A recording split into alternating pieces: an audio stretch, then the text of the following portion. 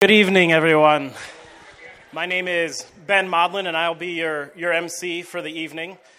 First off, welcome to Theology on Tap for our first night of our summer series. Tonight we have special guests, Josh and Rosary Camo. I had the privilege of meeting Josh and Rosary ages ago in the Antioch youth group, about 2002, and they were just courting at that time. They got married shortly after. It's great to see how their love for each other has grown over the years.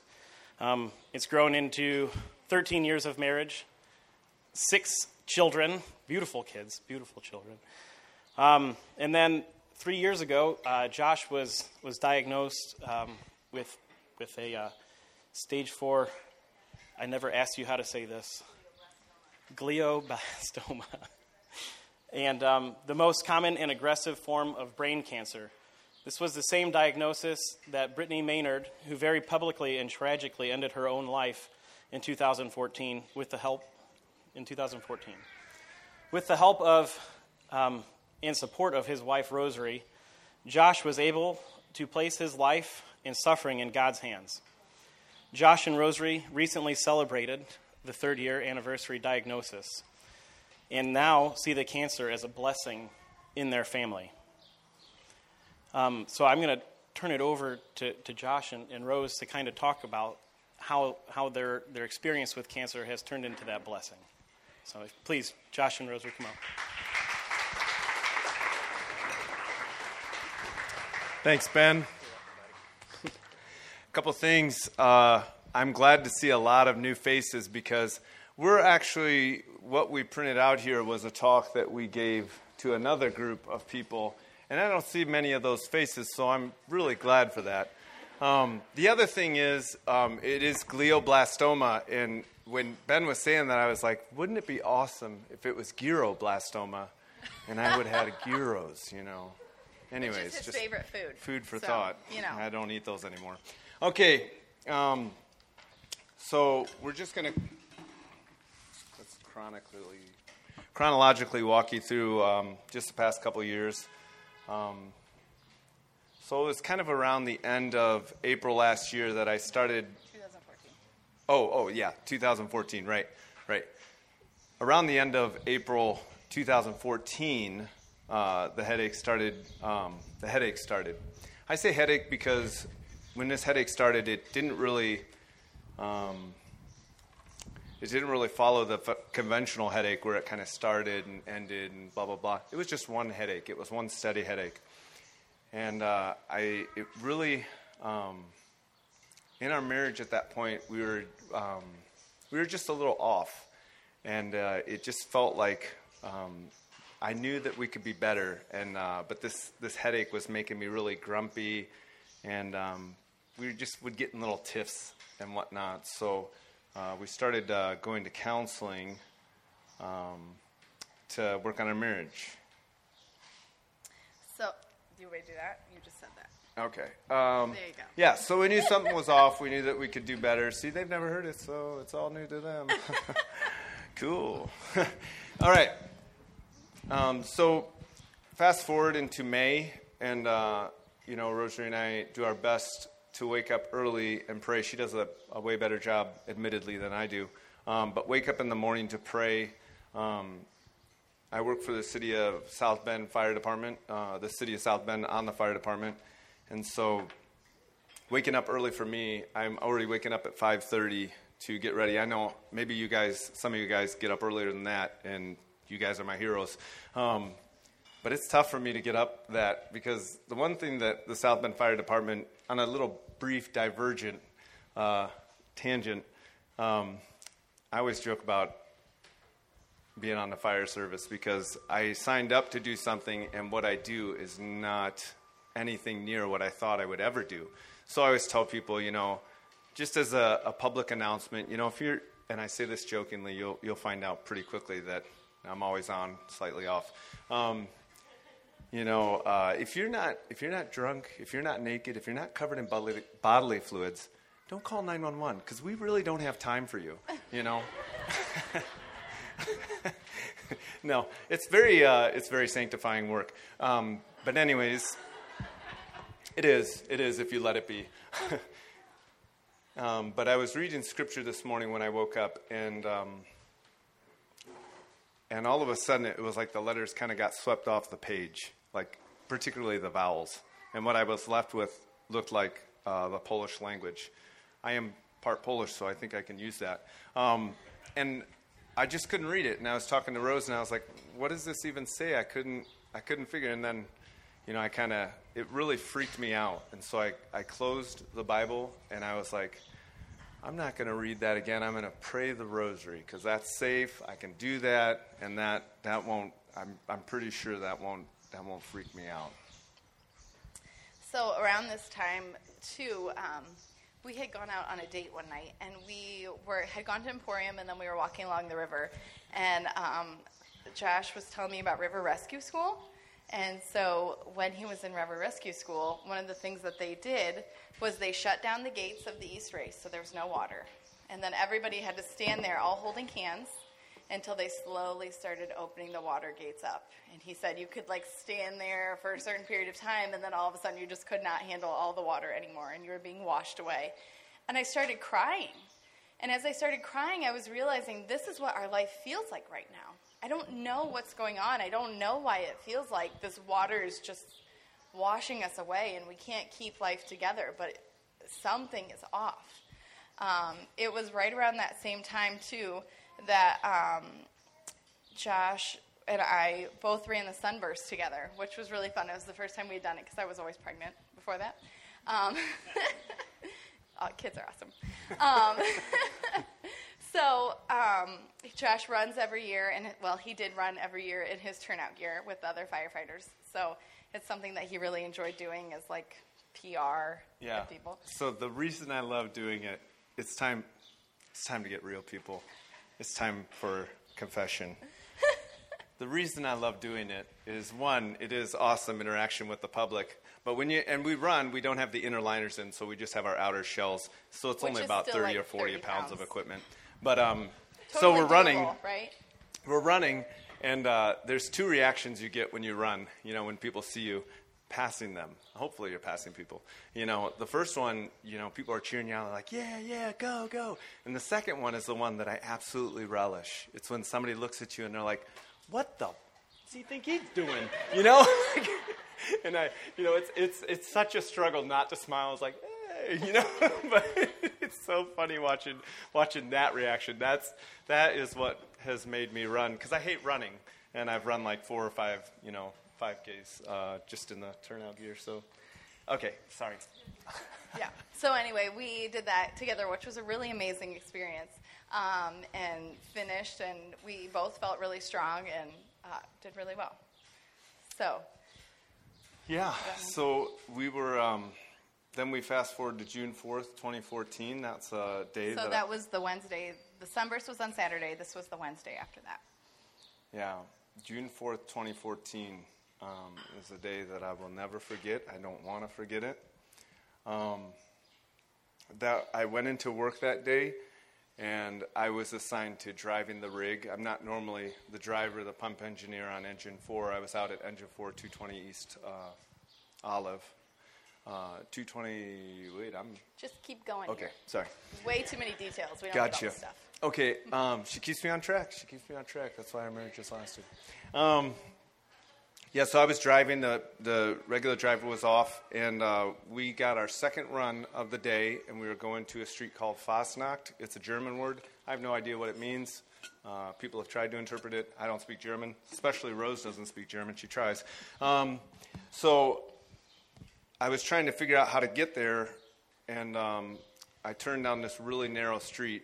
And you got to understand, fire rigs down narrow streets with parking on both sides, it's like a whale going in a creek, like trying to navigate a creek. And as I'm going down there, just my vision is starting to get narrower and narrower and narrower. And the captain, he said, you're getting pretty close to these cars. And then he said it again a second time. You're getting really close to these cars. And then he says, Josh, what the Fasnacht, And I hit a parked truck on the side of the road, and I So I got out, I kind of assessed, and I was like, yeah, I actually hit a truck. One thing I noticed when I got out was that there was so much space between me and the car. And I was wondering how that could even happen. So on South Bend Fire Department, I'm sure like other jobs, when you get into an accident with city-owned property, you have to take a drug test. So I've always been pretty health conscious, so I was ready to go in, to like QAI and get my urine certified organic, because I was like that, I don't know. I was that arrogant. I'm like, well, they're going to, I'm really scared inside, but I'm rationalizing it, saying like, they're going to see the purest urine they've ever seen. They're going to want to drink it. It's weird. You see, I was off, but I'm always off. Okay, so, but when I got in there, the lady gave me a form with some of the most difficult questions I've ever seen, like what was my name, what was my address, what was my telephone number. And I noticed as I was filling out these forms that as I was writing, like my handwriting was it was just kind of like a little scribble, and I was drifting down. And I immediately thought of like my EMT schooling days where it was like, you have arm drift, that usually means stroke. So I'm starting to realize I think something's going on upstairs that shouldn't be. And I think I'm in big trouble. So at this point, he had called me and said he crashed a fire truck, which honestly is not a big deal. Like, fire trucks are really big, so they do get crashed occasionally. So that didn't really perk my radar at all. Crashed is a strong word. Kind of sideswiped. I like that version better. Gently bumped. Yeah, nudged, influenced. There you go. Sorry, go ahead. There we go. Sounds much better. So I wasn't really too concerned until he called me and said, something's wrong, and they're going to take me to the ER. And so I was like, okay, well, I'm going to come and be with you. And he's like, no, I'll be fine. Don't worry about it. And so I called his mom, and I said, he's going to the hospital, and I'm really worried. Will you go and be with him? And she said, yeah, that's fine. And so a little bit after that, she called me and said they found tumors on Josh's brain. And so I immediately just, went into flight mode, or I don't even know what I went into. I just dropped everything, and I got in the car, and I drove to the hospital. I try and remember that drive, and I can't remember a detail of it at all. It's like my brain has just completely blocked out that part of my memory. So as I got to the hospital, I went into the ER, and he was in a priority bay, which is like when it's really bad. And he was almost unresponsive at that point. Like, he saw me, and he was like, hey, babe, really, really slow. Like, the nurses would come in and ask him questions, and he kept saying, I can't understand you. You're talking too fast. And so that was really scary at that point in time. He was almost in a coma because of all the swelling in his brain. His brain was shutting down. So that was Wednesday night. They took Thursday to do more thorough testing to see if they found any tumors anywhere else, because the concern was that it was a metastatic tumor of some sort. And they were telling me in this time, we hope that we find something else, because metastatic would be much better than just a brain tumor. I'm like, oh, okay, that's great. And then, of course, they come in on Thursday night, and they said, we didn't find anything else. So in the back of my head, I'm like, oh, this is not good. This is really not good. So one of promoting future tumor growth. Oh, no. So at one point in time during that day, one of the tests they had done was an MRI. Through all of this, I couldn't leave his side. I just had to be right there with him through it all, because I felt like that's the best thing I can do to support him, is to be physically present with him. So I remember wheeling him back from the MRI, walking next to his hospital bed as we're going back. And I just remember telling him, all right, if we're going to do brain surgery, we're just going to kick brain surgery's butt. And it was this decisive moment in me where I decided we're just going to fight and do whatever we have to do. So that was a very big step and moment for moving forward in that time. Okay. So that's the fight or flight. The fight or flight response was activated in Rosary. The fight got ready. So I don't remember Thursday at all. It was a blur. And Friday, I remember kind of coming around a little bit, and they said, okay, you're going into exploratory skull surgery. And at first I kind of thought it was a joke, but then I realized they were serious. And I kind of realized, well, I don't think that's a minor operation. I don't think that's like a, you have brain surgery and then you walk out the same day. So I was figuring this was going to be, I kind of went into fight or flight and realized that this needs to be surrounded in prayer. And Rosemary and I both felt that. We need to surrender this unknown to God, and we need to go in with prayer, armed with prayer, literally. And so I had Rose since it was tough for me. I had her write some scripture on my arms. Mark 9:24, Mark chapter 9, verse 24. Lord, I believe, but help my unbelief. Psalm 139:14. I praise you, for I am fearfully and wonderfully, and I put in parentheses, curiously made. And Joshua 24:15. Not to get pretentious about my own scripture, but as for me and my house, we will serve the Lord. Then the last finishing touch was my neurosurgeon was coming in and out throughout the day, and he was a dry noodle. He would not laugh at all, and I wasn't willing to go out of this world without getting him to laugh. That was really bothering me, more than the tumor. That was really bothering me. And so I had my brother draw a mustache on my lip in pen, which they say he laughed right before he cut into my brain. I don't really know if that was smart, but no new growth since then. So I don't know. Consider it. Next time, put a mustache on your mouth if you're going into surgery. Okay. So as I was leaving Josh right before surgery then, I was very aware that this could be the last moment I would ever see him alive.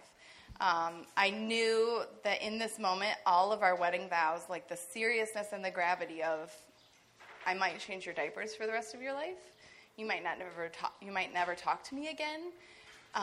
This could be it. And so that heaviness weighed on my heart so much. And as I walked away, I remember it was everything I could do just not to fall on the floor in a puddle of hot mess, crying, waterfalls, But I just walked out and went into a waiting room, and we had, there were probably 30 or 40 of our family and friends there with me through the surgery. So we had our own little side waiting room, which was really beautiful. As I had prepared for this in my mind, this was going to be the longest 4 to 5 hours of my life.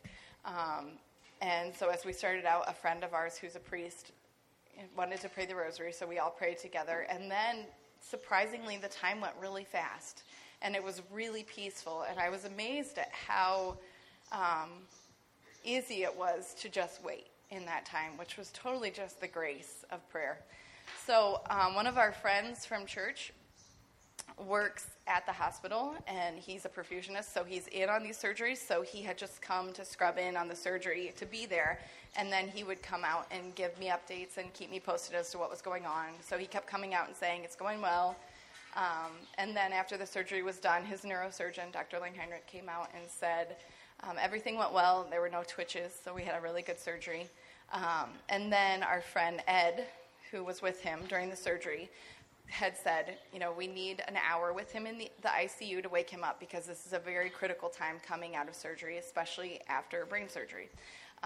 So after the fact, Ed shared with me that as he was waking Josh up, Josh said, Ed, is that you? And he couldn't open his eyes, but he could recognize his voice. So right there, from that moment, it was very decisive that things seemed to be okay. He can recognize somebody's voice from church who's a good friend of ours, but maybe not somebody whose voice you'd be super familiar with. So that was such a place of hope for us as we started to move forward. There was also a friend of ours that morning who had shared an image with us she had received in prayer, that as it was an image of Our Lady holding Josh. Are you guys familiar with the Pietà? So Our Lady holding Jesus right after he comes off the cross. And she was holding Josh in that same image. And she was taking the thorns out of his head, the crown of thorns. And so that was a place of great consolation for me through this period.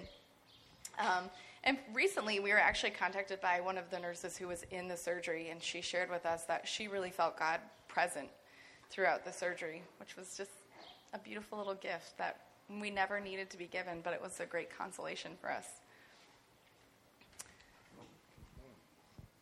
Oh, okay. So, yeah, I was in the ICU after that. My memory's a little hazy, but I was in the ICU after that, and I remember one particular moment in the ICU.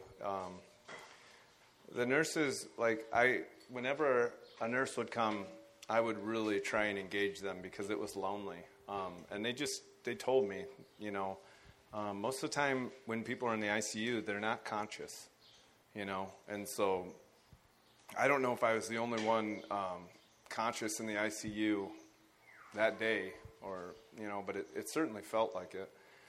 So I would try and engage the nurses and try and be as polite as I could, so they, when they had to start PICC lines and stuff like that, they'd be gentle. But I remember this lady coming in, and she was getting ready to start a PICC line, and this is a procedure I had seen done. It does not look comfortable, and after going through it, I can confirm it's not comfortable. So she took an ultrasound of kind of my venous channels here. Which means your veins. Yeah, you gotta, right, veins. People Sorry. don't know medical terms, babe. And so she's doing an ultrasound. She's checking out these.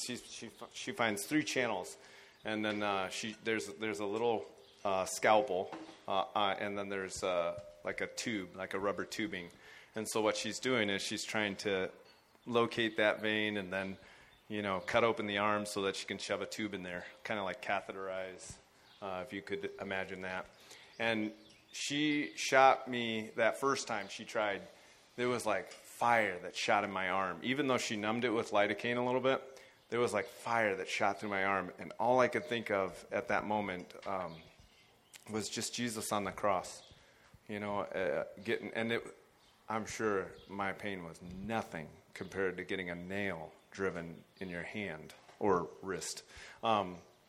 But that's all I could think of. And then, she blew that channel, and then she came out and got the second one, tried the second one, and she's digging that needle everywhere, and there's just like pain just shooting it off. Even though she gave me lidocaine, which I shouldn't be feeling, but I was feeling it, and I was just like, this really hurts, And I'm just trying to make my prayer at that point. Lord, I know you've been through worse than this. Just help me get through this moment. And she blew that one. She pulled out. She goes for the third one. I'm like, all right, Lord, you need to help her hit this because I'm not going to be a pincushion that much longer, And she got it. She got it 3 times the charm. And incidentally, after the surgery, that like my arm, like my whole upper arm was just a big bruise. That was my 33 staples in my head and my little, USB port up here. That was fine. It was my arm that was like all bruised, and it looked pretty nasty. So that was during the night when he was in the ICU. They had told us. One more thing. Okay. It's okay. We're pretty direct in our marriage. The one thing that I remember the most about the ICU was the sound of IV lines getting clogged. Because it would go beep, beep, beep. And it seemed like every 10 seconds somebody's IV line clogged. So all I heard all night was beep, beep, beep. Beep, beep, beep, beep, beep, beep. And I'm like, oh my gosh, I'm gonna destroy these IV machines, But a curious thing happened. As I was laying there and I was just trying to make the most of it and just praying the rosary in my head, I think, I'm not 100% certain, but I think the Lord was telling me, what if those 3 beeps was me telling you that I love you, And so in that moment, when I just chewed on that for a little bit, I realized like I can take something that's annoying, that's really, really getting the better of me, and make it a prayer. And so that was a pretty powerful moment getting through the ICU because I just kept hearing that, and it was just like the Lord just showering love, pouring it directly into my heart. That good measure just poured into my lap. overflowing. So that was during the period when she was in the ICU. They wouldn't let me stay there overnight. And I was kind of freaking out, like, I'm not going to leave. I'm not going anywhere. And they were like, you can't stay here. So finally, I thought you said, like, I'm like a cancer. I'm not going anywhere. You're fine. Bad joke. Yeah. So finally, I decided to leave. And I think, looking back on it now, they took one look at my face, and they just realized, like, she needs to go sleep. Because at this point, all this trauma had happened, and it had been like 2 nights in the hospital, and you don't sleep in the hospital. I don't know if anybody knows that. But that doesn't happen because people are like emptying your trash at 2 in the morning and cleaning your room at 3 and taking blood at 4, and it's awesome. So that morning, they said I could come back at, I don't know, I think it was like 8 or something. So I got up and I was getting ready, and I was driving to the hospital, and I got a phone call. And it was Josh, and he was like, "Good morning, beautiful. Are you almost here?" And I was just like, what? Oh my gosh, like, you sound normal, and what is going on right now? And in the background, beep, beep, beep. So as I got there and saw him just sitting up in his bed and totally normal and talking to me like everything was fine, it was again one of those moments of hope of like, this is crazy. You just had brain surgery like 16 hours ago, and here you are talking to me like everything is fine. And so that was the beginning of the moving forward process. They had told him that he would be in the ICU for at least 24 hours. As I got there that morning, he said, "What do I have to do to get out of here?" And they said, "You have to sit up in a chair for an hour." So he's like, "Get me in the chair now so I can sit up for an hour and get out of here." And that was the moving forward. Everything was like that. People were just continually coming and visiting us as he was in the ICU, and then as he was back in his hospital room again. Firefighters were there, and all of our friends from church, and he just kept preaching and couldn't stop, and people were so beautiful to come and love on us and support us through it all. So it was a beautiful period of just being loved on and supported. So after his surgery, they had told me that it would be 72 hours before we would get the pathology report back. So at this point, they were saying it's probably a glioma, which is a tumor that can be controlled, like not a big deal. And so as the 72-hour period mark started to approach, his oncologist came in then on Monday at 3 o'clock in the afternoon. And I remember looking at the clock and knowing it's 3 o'clock and this is the hour of mercy. And he said, "Okay, I have the results." And I mean, he came in every day, so this wasn't just like only here with the results, like scary. We're like, okay, this is going to be okay. We're going to do this. It's going to be a little bit crazy, but we'll be okay. And so he said to Josh, "Okay, I have the results. What do you want?" And Josh was like, "Give me everything." And he said, "You have stage 4 brain cancer. It's called glioblastoma. You have 14 months to live and a 10% chance to survive."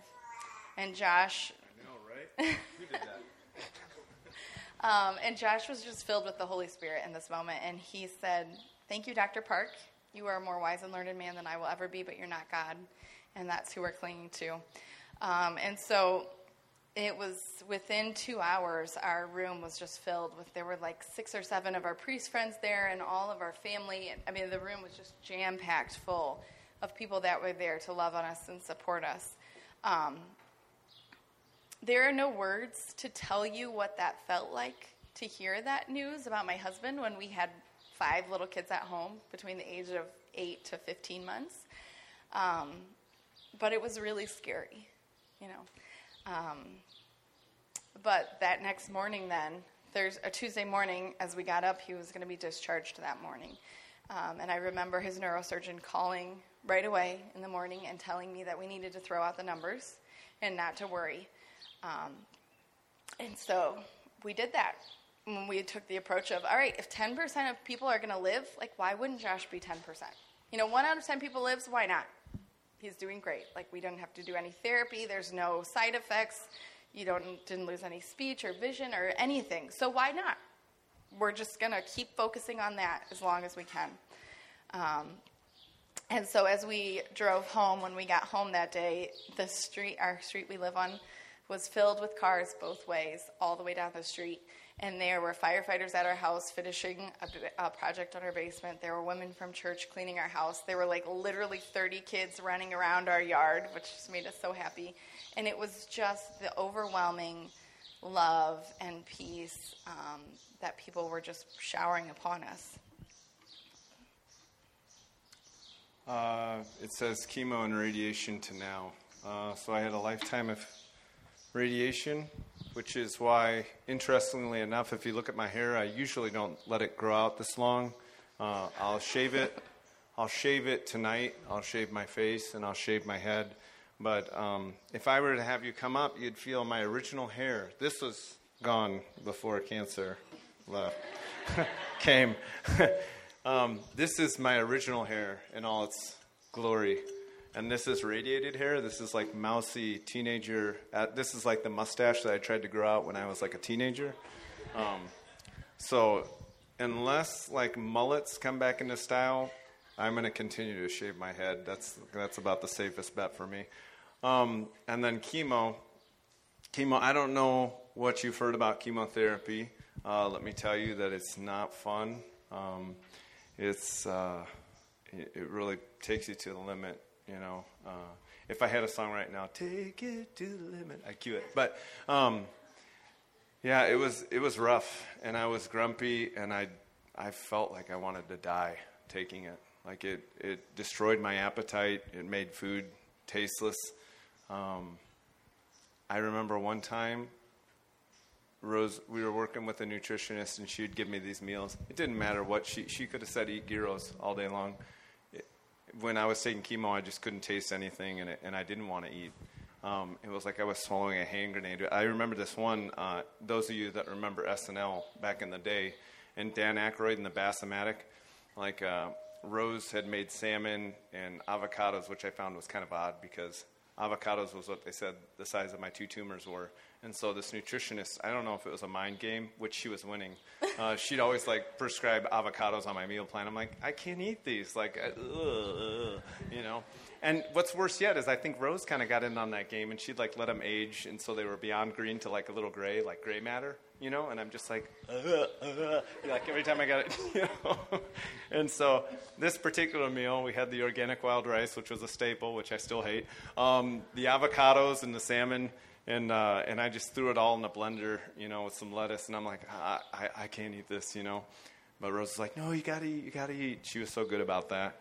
And I blended it up, and it came out like a toothpaste. It was so thick, you know. I was like, I can't drink that. So I just added a bunch of water, you know. And then I just plugged my nose.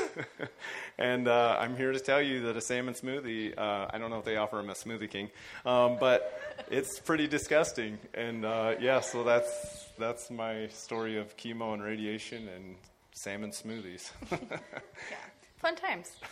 So Josh was he did chemo and radiation. I did a year of chemo, yeah. So I don't mean to be pretentious, but, you know, we go...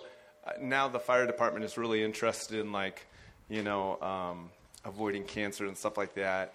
And I've always had a little issue with pride. But when somebody, like, comes up, you know, and I know I'm going to offend somebody right now, but when they come up and they say, yeah, I had cancer, you know. I didn't have to do radiation or chemo, though. And I'm like, well, you didn't have cancer. You had cancer light, you know. It's like difference between Bud Light and Bud, you know. But, yeah, I'm a proud man, so the Lord had to humble me with avocados. So, so the mystery to all of this and the thing that the world can't understand is that in these moments when life was the hardest and in these moments where we didn't know if there was going to be a tomorrow, and in these moments where the cross felt so heavy that I didn't even know how to move into the next day, that's when the consolation was the greatest. Jesus is so close to us when we suffer. I remember we would go to Mass every day through the summer. He would do radiation every morning, so we'd go to Mass and then radiation. It was like our summer routine. It was like the best summer routine we've ever had. And I remember after receiving communion on those days, walking back, and I was lost, like in this intimacy with Christ, that he just came into my heart and took everything else away. And it was like this safe little space for that couple minutes, and hopefully there were no children there interrupting it, because otherwise it was lost and gone until the next day. But it almost makes those moments of suffering and hardship, I miss them, because I miss that intimacy with Christ. There is a quote I think about a lot, and I don't even know who said it. I think it's Mother Teresa. She said, "Let Jesus hold you so close that you can feel his crown of thorns piercing you." And when you think about that, I don't know what your reaction to that is, but for me, my reaction is, how could I not want the thorns to pierce me when I have that intimate embrace from Jesus holding me? So there was a scripture we prayed with a lot through that time. It's Sirach 2. So just like put a little note in your brain for whenever the Holy Spirit brings that back up for you to pray with. I'm not going to read the whole thing, but the first part is, "My child, when you come to serve the Lord, prepare yourself for trials." And I just think, what a beautiful invitation that he's inviting us into that. Okay. So we celebrated 3 years, July 4th. You celebrate the day you're... June 4th. June 4th.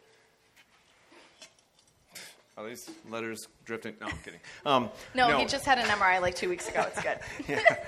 So we celebrated 3 years, and I must have misheard it, but when they were talking about chemotherapy and stuff like that, they talked about how that could cause infertility and stuff like that. And we now have another little sheep in our fold, Ezekiel Paul Camo. And I'm so happy that we have, well, one, our second son. We have 4 girls, and now we have our second son. But when Zeke came along, all I could think about was, and I know, does everybody know who Brittany Maynard is? Brittany Maynard, okay.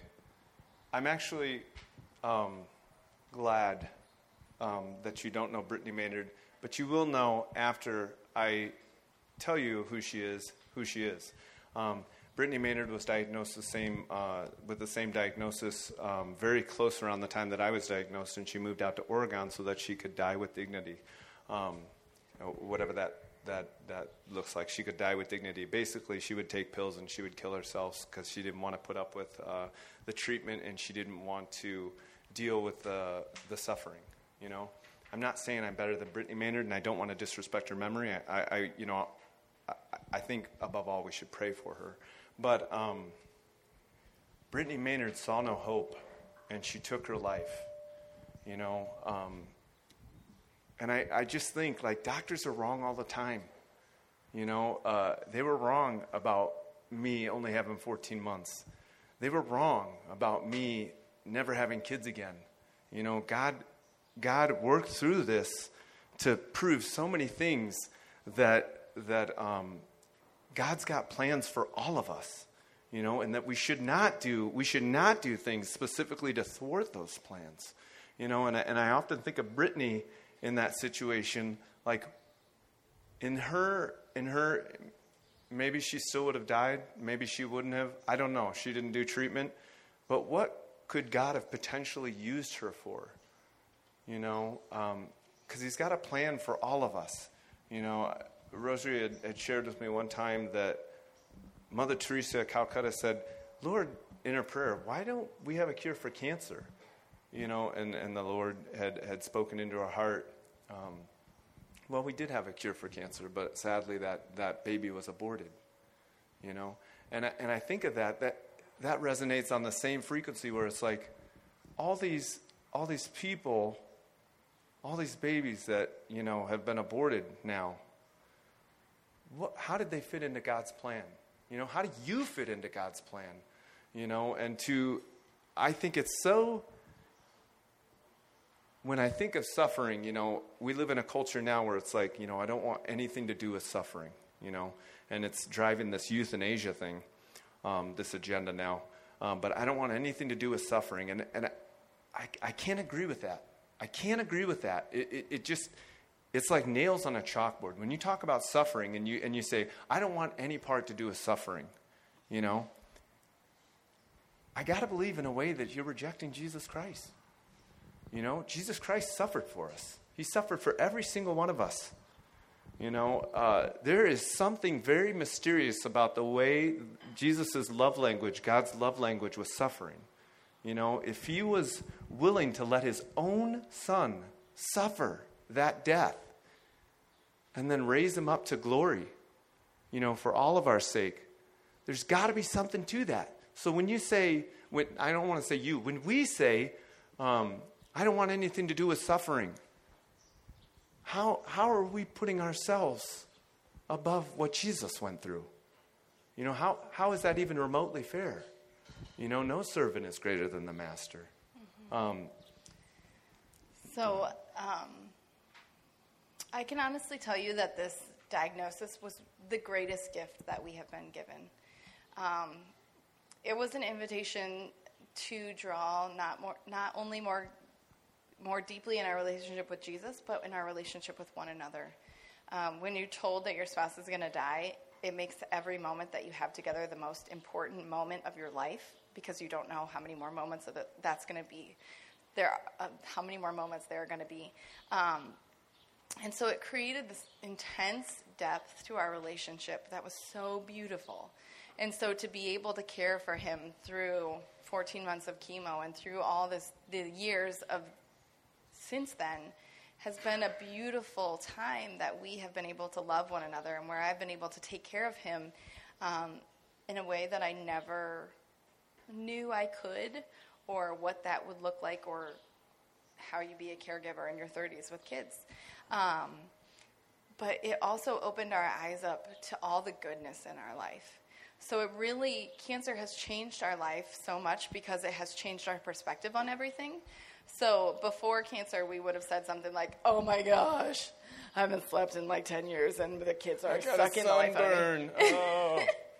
And it was hard. It's hard having kids. Life is hard. No matter what you're doing in life, it's hard. It's supposed to be hard. But cancer really helped us to find a new perspective on life, where now every day, if you ask either one of us how we're doing, we're always going to tell you great. Like, even if he only slept for 2 hours because he was running on calls all night last night, and if I was up with like 3 kids 4 different times and didn't sleep either, or whatever the situation. Apparently it's all about like no sleep at our house. I guess that's what I'm saying. But no matter what the hardship, it's changed our perspective on life so that we always see the goodness and the blessing in our life. I'm going to start right here, and we're going to wrap it up. So when Rosary and I met in Antioch, an amazing youth group, we're going to wrap it up very fast. People, I'm sure marriage is different for every married couple, and marriage is challenging in a lot of ways. Every walk of life is challenging, but the point I'm getting at is, the Catholic Church has certain prescriptions. Don't live together before you're married. Don't have sex before you're married. When you're married, don't use contraception. Practice natural family planning. And on the outset, all these things seem very impossible. And our natural inclination is to be like, how can some old farts in Rome tell us what we can do in our marriage? That just seems like out of bounds, But the reality is, if Rosary and I hadn't had the grace, God gave us the grace to put those into practice, waiting for each other and not living together and all that. Like when that cancer storm came, our marriage would have crumbled. It was only Christ on that solid foundation that kept us together. And talking to counseling and the aftermath, the counselors said, most marriages don't survive this. And so there's a lot of wisdom in that, in hearing that when you actually learn what the church is teaching. Yeah, it's a lot of, don't do this, but the thing that people forget, the thing that we forget is that that's for our own good. It's healthy to live in a state of delayed gratification. Okay. I think, we were asked to talk about euthanasia and abortion, and I think this is just my thoughts.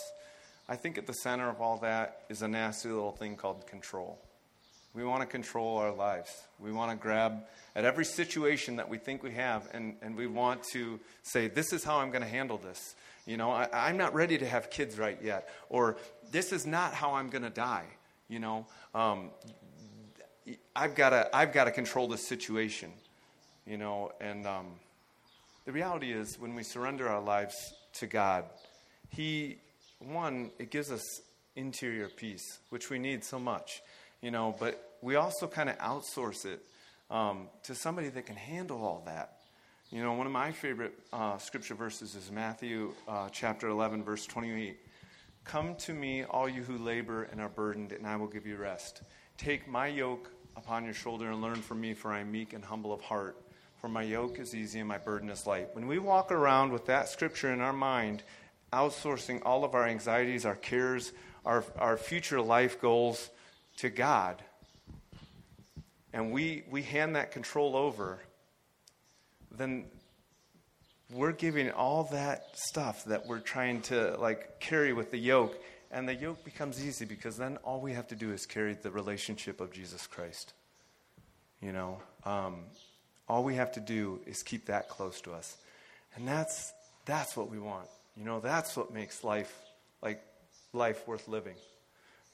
That's what inspires the passion in our hearts, to keep going. So that's what we have. I think we're done. Okay, all right. I'm gonna play a song. I'm a hack songwriter. So Rose referenced Sirach 2, and when we got that scripture verse to pray over, I wanted to write a song. Now, I'm also excited, too, because there was a reporter that came out and wanted to talk to our family, and she said, watch as he plays his guitar. And the first line of the song is, why do we have to die? And that's the only line she gave. That's kind of incomplete. It's kind of actually sadistic to think about that, without full context. So I'm glad I get the full, I'm glad I get the chance to give you the full contextual experience. That one's off.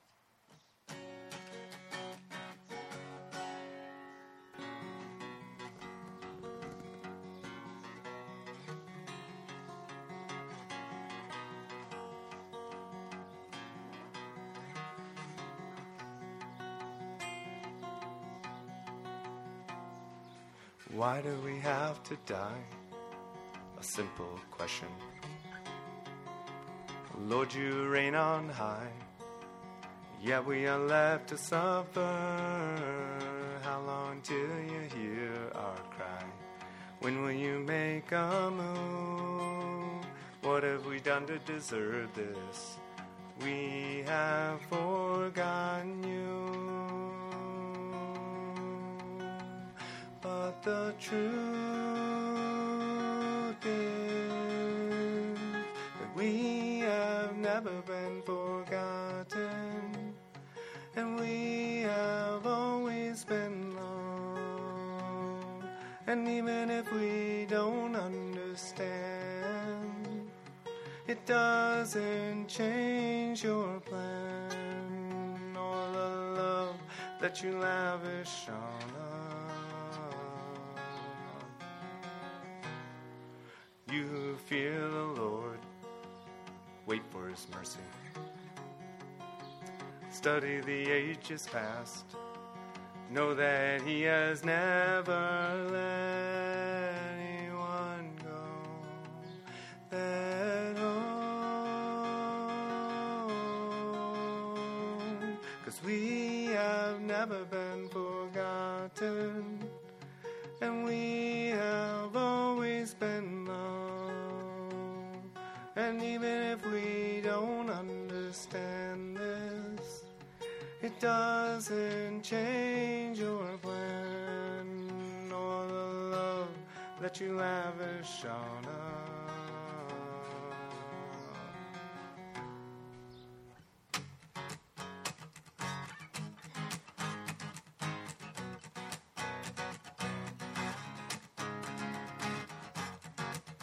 when you come to serve the Lord. Prepare yourself for trials. Why? 'Cause look at the life of the Master and the glory he now holds. We will see each other in paradise in the glory of the Son. For more than majesty is the mercy that he shows. If we just accept his word.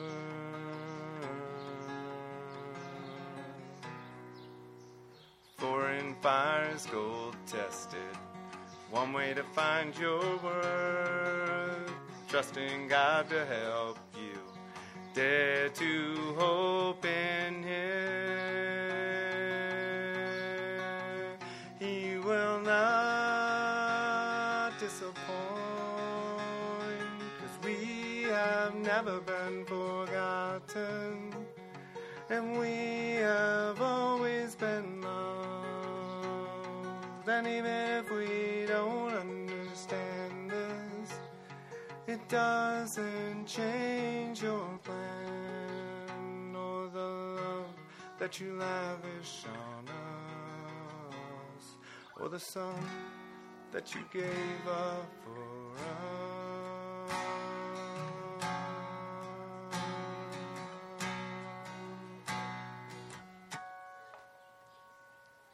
Thank you.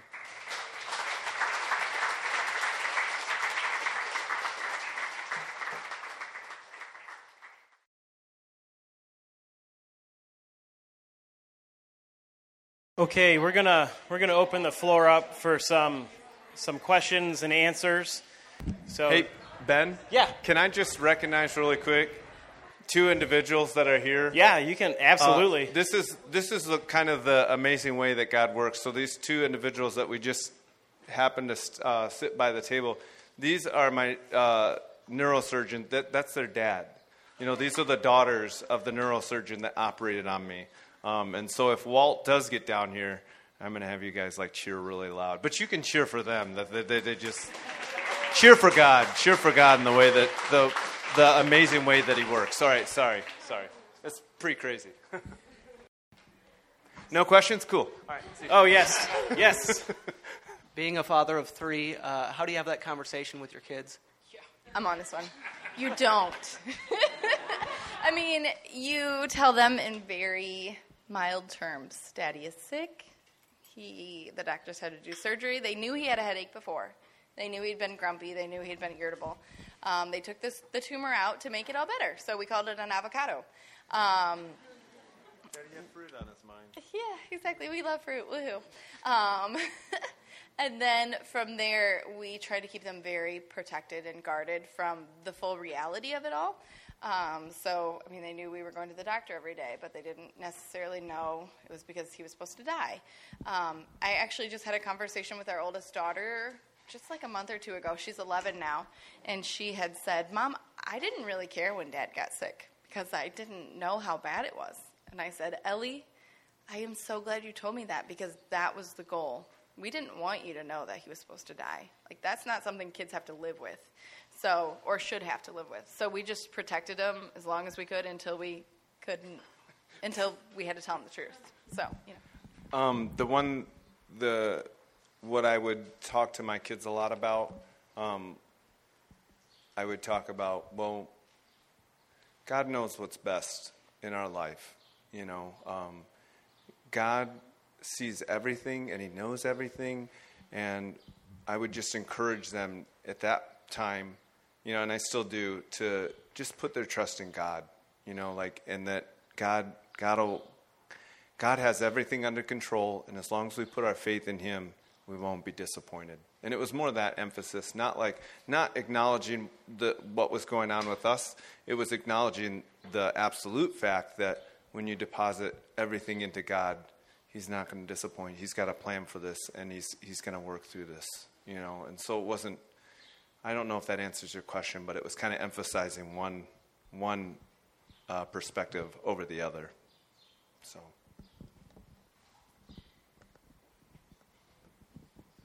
Come on, people, don't be shy. Yeah, Phil, again, round All right. two. All right. Long-time listener. So I think I know this. How do you live your day every day now, knowing that it could potentially come back? With each other, with faith, with kids now that they're getting older. Well, that's interesting. Phil, is it? Okay, cool. Are you a doctor? No. Okay, bummer. Oh, okay. Good enough. Well, Phil, I was just talking to Cara and Nina. Caroline and Nina. And I think Nick asked me that question. And, the reality of our situation is not unique to anybody in this crowd because none of us knows how much time we have left. The important aspect of going through this is I think it helps when you offer your sufferings to God. That way you're not carrying them around and you're not living in this state of just burdened state, but also that you're just trying to live life to the fullest, and that's the best that anybody can hope for, and you get right with your faith, you get right with your Catholic faith, and at that point, it doesn't matter when the Lord comes. Because that's the goal. That's the goal. This is just kind of the playing field, So if we ready our souls, if we're in a state of readiness when that day comes, which could come at any time for any of us, that we're living our lives fully in anticipation of that. Does that help? One practical thing for me is that I can't allow the fear to take control. So if something creeps up, like if he's like, I have a headache, I have to stop that right there and say, you don't have control over me, and I'm choosing not to let this fear take control of my life. We also just are very intentional about how we live our life, what we do with our time, what are the priority of the things we want to do, what vacations do we want to take. For me, one of the things was, well, you might not be around when we retire, so we're traveling now. We're taking trips without our kids. Who cares that we have 6 little kids? We're going to figure it out. We're leaving. Just whatever those things are for you in your life, don't put it off on the back burner for 20 or 30 or 40 years because you don't know. And so I feel like that's one of the biggest things, other than what he said, is just to live your life intentionally and fully and enjoy every day. We've been swimming every day for the last 5 days. And yeah, the kids probably are sunburned and should be getting more sleep than they are, but it's summer and we need to live life to the fullest, So. The beginning is of melanoma. Yeah, we're just getting skin cancer, so it's awesome. Hey, maybe we'll die before him. Woohoo. Sorry. Yeah. You have one, Brian? Cancer jokes, they never get old. Hi. So for those in the medical profession or those dealing who have to interact with people that are suffering through cases like yours, what are the best ways to comfort people? Because I know that it's different towards other, depending on who you are, but just what are the words that are most comforting when you're going through those tough times? I'll tell you one of the things that wore me out a lot. Who asked that question? Oh, gotcha. One of the things that wore me out a lot was people asking me, let me attempt to dramatize this. How are you doing?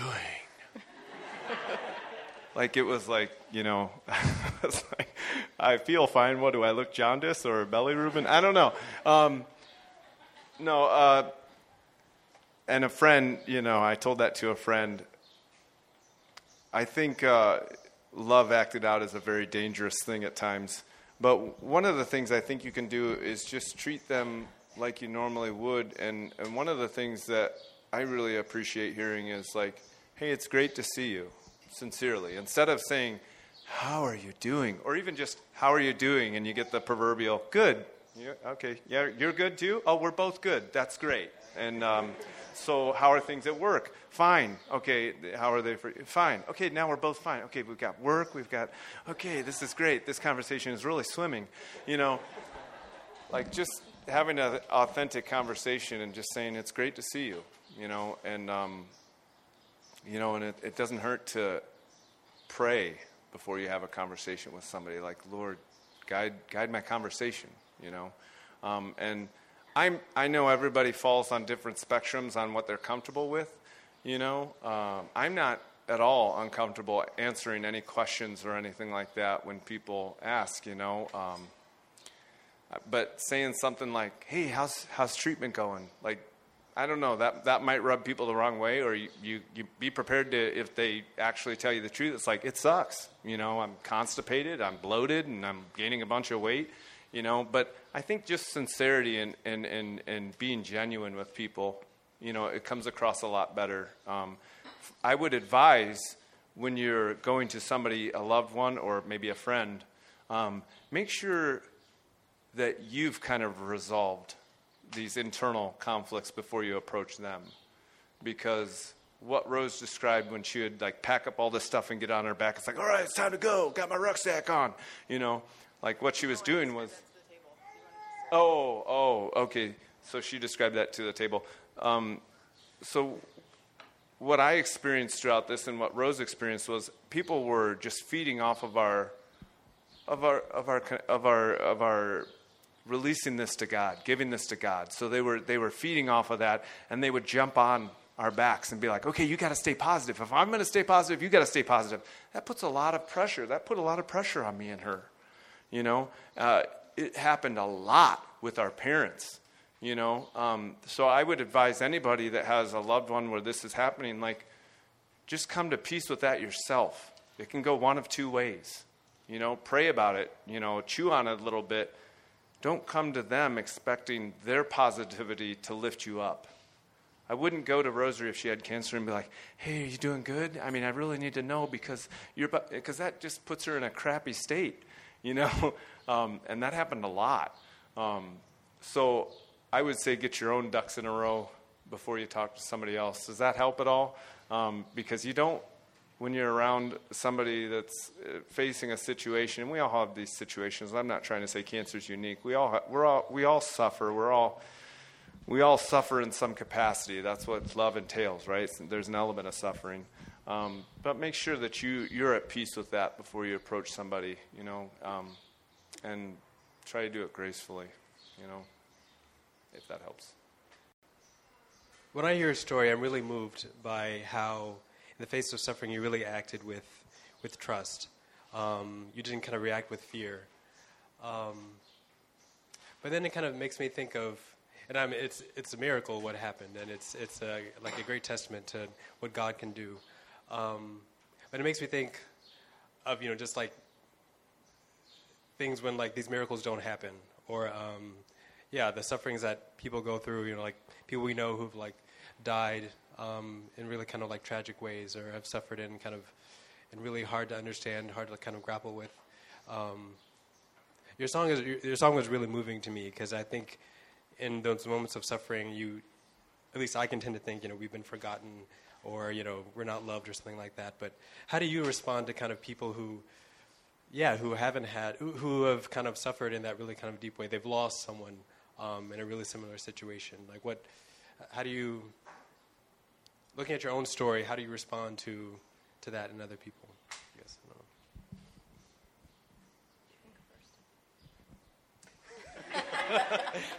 Okay. Why does God allow suffering? Is that kind of... Yeah, there you go. Okay. That's right, thanks. That's it's a mystery, and I don't fully understand it. I don't know if there's people that understand it better. I don't know that it can be fully understood in this life. There was a gentleman that, as I was diagnosed several months after I was diagnosed, there was a gentleman that Rosary connected with his wife on a Facebook thread, Theotokos or whatever. Has anybody ever heard of that, Theotokos? Okay. It's Catholic moms. And this woman that was on there, she's like, my husband just got diagnosed with testicular cancer, metastasized to his lungs and his brain. And it was kind of like the Lance Armstrong thing, And testicular cancer is, if you have if you have a metastatic brain tumor, it's easier to treat that than if you have a primary brain tumor. You know, for some reason, testicular cancer responds very well to treatment, much more. So if it metastasizes somewhere, so long story short, when I had heard about that, he simply said, "I'm going to offer my sufferings for you," so when I heard out about that from Rose, I was like, "Well, I'll offer my sufferings for him, and we'll see who can outsuffer each other." Yeah, I'm competitive. Sunburst. No, you know, and I fully expected him to live, you know, and he didn't. He passed, and he left behind a wife that was pregnant with their fourth, you know, and I feel guilt that I'm here and that he's not.